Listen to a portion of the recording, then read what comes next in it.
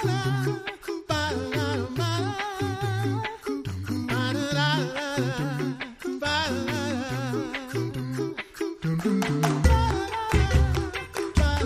listening to The Coffee Hour. I'm Andy Bates.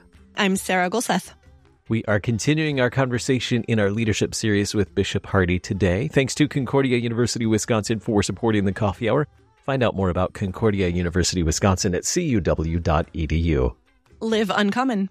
Joining us today, the Reverend Dr. Jameson Hardy. He's Bishop of the English District of the Lutheran Church Missouri Synod and also author of Pastoral Leadership, a new book from Concordia Publishing House. Bishop Hardy, welcome back to The Coffee Hour. Great to be with you. We are continuing this series on leadership and also following along in your book, which brings us, I believe, to chapter 5 this week. And today we're going to talk about learning about mistakes, learning from mistakes as a leader. I've learned about plenty of mistakes and had plenty of mistakes of my own, but I want to talk about yours today too. Have you had, any mistakes in your life as a pastor and now as a bishop? Yeah, no, they're too numerous to account for and to discuss publicly. I can say this to you, that I've learned the greatest life lessons in my failures as both a pastor and a leader. I've also stared the face of temptation. And when I say that, I don't let your minds wander. I've stared in the face of temptation to wither under the vine, to simply succumb to any number of pressures, to come out on the other end and just see the great mercy and care of God that even for the leader is as true as it is for the people of God that we serve. And I think that is really the important part here. Pastors are put in positions often where they have to be nimble on their feet. And sometimes in their nimbleness, they make a mistake. They say something wrong. I'll give you a quick example. This was early on in my career, my first year. One of my beloved members, Herb Volz, who I've buried since pastorally, who's went to the Lord. Herb was a single man, 78 years old, and I was teaching on Job right out of the seminary. And in my mind, this concept that God took everything from Job. So I started teaching that, and he got mad during the Bible class, and he said, God didn't take his wife. And he was right. I mean, the biblical text is very clear. God did not take Job's wife. He took health, he took his children, he took wealth. And so I'll never forget, Herb corrected me during Bible class, and I was mortified. But again, in my mind, I had just remembered it this way. I'm flowing teaching, blurted this out. Now, I mean, I think ultimately most of the people in the room, they knew that what I said wasn't true. I misunderstood it, or I said it wrong. They weren't going to call me on the carpet and embarrass me. But Herb, he didn't have any problem with that. He wanted me to know. And he did it in somewhat of an aggressive way. And I really quickly just kind of humbled myself. I asked for forgiveness. And I think to the point, one of the greatest things a pastor who makes a mistake can do is to admit and ask for forgiveness. According to the biblical standard, the people of God can no longer hold it against you once they've offered you the forgiveness won by Christ on the cross. And I tell this to seminarians, you're going to make mistakes. And when you do, admit it, apologize, receive the absolution, and now they can't hold it against you. It's really a great thing. Confession and absolution is a beautiful thing in any circumstance. Speaking of Job, biblical characters, where do we learn in Scripture about dealing with mistakes as a leader? I'm sure there's examples in Scripture of leaders who made mistakes in some of our biblical stories. Yeah, I mean, Jonah comes to mind.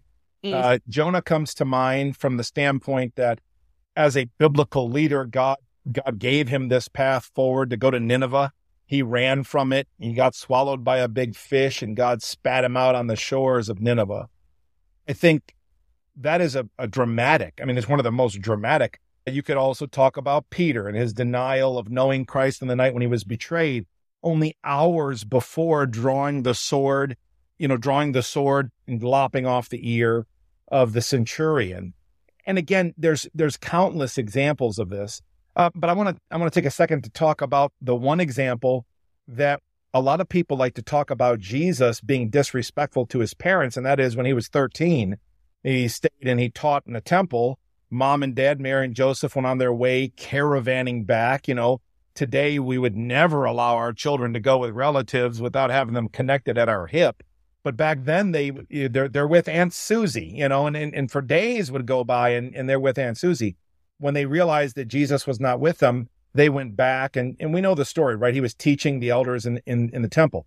But the point is this, that in that case, Jesus's answer to Mary was profound. He said to Mary, "Do you not know I am in my Father's house doing my Father's work?" I mean, how does Mary, the mother of Jesus, answer that sarcastic teenager with that answer? There's no, you know what I mean? You can talk about Peter, Jonah, Abraham, talk about them all. But here Jesus, in some respects, is using the factual answer to his mother. But to any one of us whose kids said that same sentence to us, they'd be, sarcastic and rude. And yet Jesus was being simple. "Mother, did you not know I'm in my Father's house doing my Father's work?" And it wasn't a disrespectful thing that Jesus was doing. It was the work of the church. And so I think sometimes pastors must come to grips with the fact that they're going to make a mistake, and people might even be very upset about it. But again, humble themselves in the sight of God, and they shall be forgiven. And this is, the repetitive point. What people mean for harm, the Bible says, God will make for good. And we know this. This is the Joseph story, right? Mm-hmm. Here we are. Joseph is in Egypt. He's gone through the Potiphar situation. He's been in jail. He's interpreted the Pharaoh's dream. He's got the 7 fat years, the 7 lean years. His brothers and father now are those coming to Egypt to get grain because of the famine. And he says to his brothers, "What you meant for evil, God meant for good." And I think that's one of the things I tell myself all the time whenever I get into a situation where people can't let go of my mistakes, even though I've asked them to forgive it, because what people mean for evil, God will always use for good. What about that person who just always is looking for the mistake, or they're just perpetually unhappy?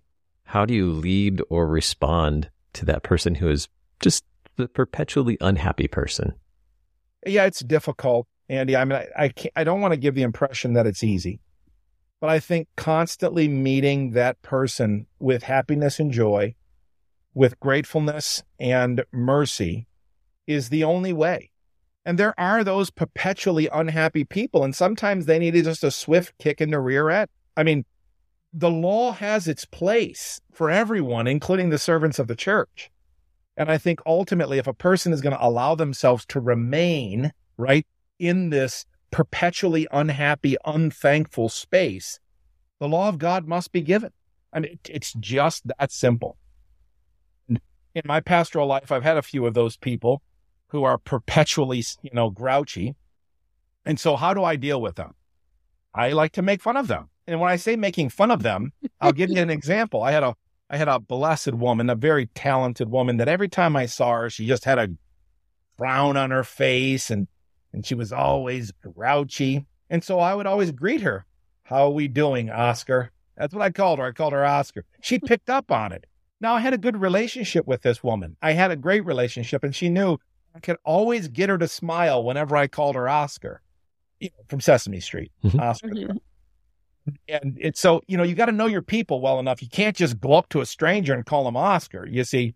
But I worked with her a lot. And so, took me about a year and a half. But at the end of it, whenever she'd come near me, it got to the point where I never even had to say Oscar anymore. I just looked at her and she would smile at me. And I think it's just that perpetual meet it with kindness, constantly remind about goodness. And at some point, they can't remain grouchy. I mean, you can't remain grouchy. And I've also had the opposite, by the way. I've had the people that are just absolutely perpetually happy, where I've had to say to them, you can't simply be that happy all the time. And they're just very bubbly and happy people.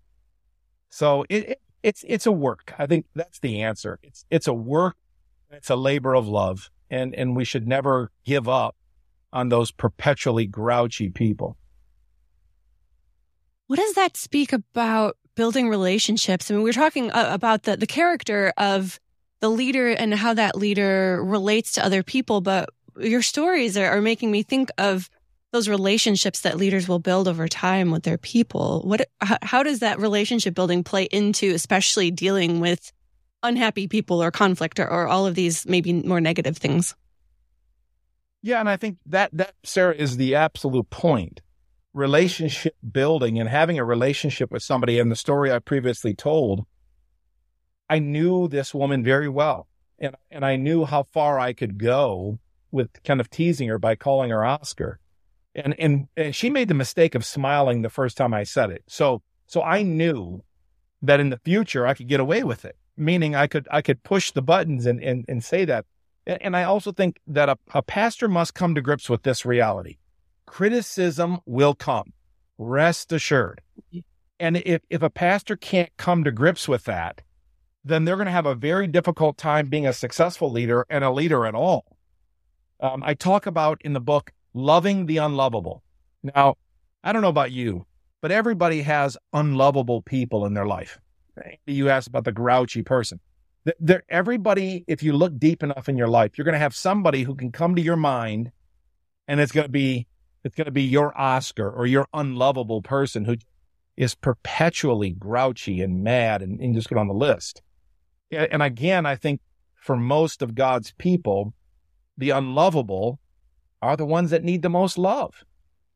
They're the ones that need the most attention. And for a pastor, and this goes back to what I was talking about on the last episode, and that is, pastors must be in it for the long haul, because lay people don't understand that their behavior in some respects chips away at pastors. One of the greatest vocations in this world is being a pastor. One of the toughest vocations in this world is being a pastor. How can those two things be co-equal? Well, they are. And they are because we deal with unlovable people. We deal with people who have no ability sometimes to understand that their own behavior is both offensive and hurtful to others. And so that's just the way it goes. And I think you got to just be ready for that. We are talking leadership today, taking a look at learning from mistakes and not being overwhelmed from mistakes, and relationships as well. Our guest is Reverend Dr. Jameson Hardy, Bishop of the English District of the Lutheran Church Missouri Synod. We'll continue the conversation in just a moment, right here on the Coffee Hour. I'm Andy Bates. I'm Sarah Gulseth.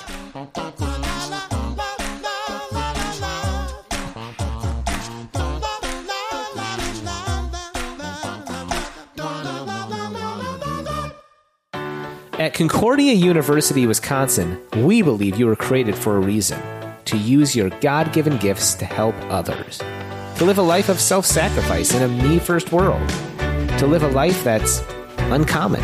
Whether you're taking one of 50-plus online programs or learning with us in person on the shores of Lake Michigan, you'll be equipped to make an uncommon impact. Learn more at cuw.edu. Concordia University, Wisconsin. Live uncommon.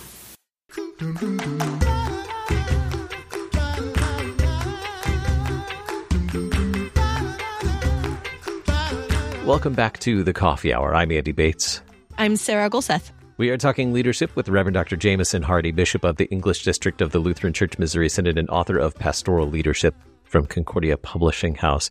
Right, so we're talking about learning from mistakes and not being overwhelmed from mistakes, and talking about forgiveness for leaders as well. Why is it important to practice forgiveness, and how can this be a beautiful thing? Yeah, here's something that really has been a part of my leadership life and my life in general as a pastor. If there's one thing I can guarantee you it's going to happen in your life and in the life of any Christian person, is you are going to be betrayed at some point. And anybody who thinks that they'll never be betrayed has not read the scriptures, has not paid attention to history. And loving in the face of betrayal is that which Christ himself shows to Judas, to Peter, and go down the list. And I think for a good pastoral leader, a successful pastoral leader, he must understand that he's going to be betrayed, and that betrayal sometimes is going to be intentional. Sometimes it's going to be unintentional, but often you must love in the face of that betrayal. And that's very difficult for us. As I said previously, Jesus healed the ear of the centurion that Peter lopped off in the garden to defend Jesus. Later on, Peter betrayed him. That didn't stop Jesus from carrying out his mercy work. It didn't stop Jesus from ceasing to move forward in the salvific plan of the Father, that is to say, to save the world. And so for any good, effective pastoral leader, loving in the face of betrayal and pain is what we're called to do. It's not easy, but it's what we're called to do. When a pastor is called to do that and maintain this posture of compassion and care, is there work that pastor has to do on their own in order to be able to do this for other people? Because you're right, that is a very hard thing to do if you're constantly met with criticism and constantly having to have that posture of compassion. What does a pastor have to do themselves to be able to continue to do that faithfully? Yeah, I think number one, a good pastoral leader must have self-care. That sounds a little bit silly for me to say that about pastors, because we're spending our entire career caring for others. But a pastor must have self-care. And when I first started dating my wife, I said to her, and she still recounts this, and she sometimes chuckles and says she should have known better 25 years ago when I said this. But I believe it. I believe it in my heart. And that is, there's a very thin line between confidence and cockiness. And I think a good leader must have a certain level of confidence. And when I say the word confidence, I want to be clear. I'm not talking about cockiness. And there is a big difference. Having confidence in the gifts and talents that God has given you, whatever they may be, because they're varied and they're different among all the clergy. I think in my own case, one of the greatest things God could have ever let me do is discover wrestling. I had success in wrestling. I went on to college and had success in wrestling. October of 2021, I was inducted to the CUW Hall of Fame for wrestling. And so my life in the wrestling realm has really played a huge part in my life in my pastoral realm. Because one of the things about wrestling that it'll teach you, if you don't know this, is you win, you win. If you lose, you lose. There's no blaming anybody. It's one-on-one. 2 men enter, 1 man leaves, right? I mean, Victor.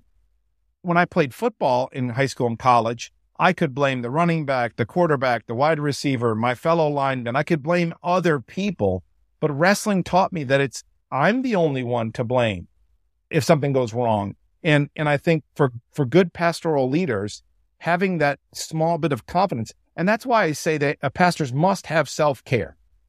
If you're not spending time in prayer and with others that lift you up, you will only be consumed with those who tear you down. I don't care what level of leadership you have, from President Harrison, the synodical president, or a small church pastor like I was coming out of seminary to a church of 30.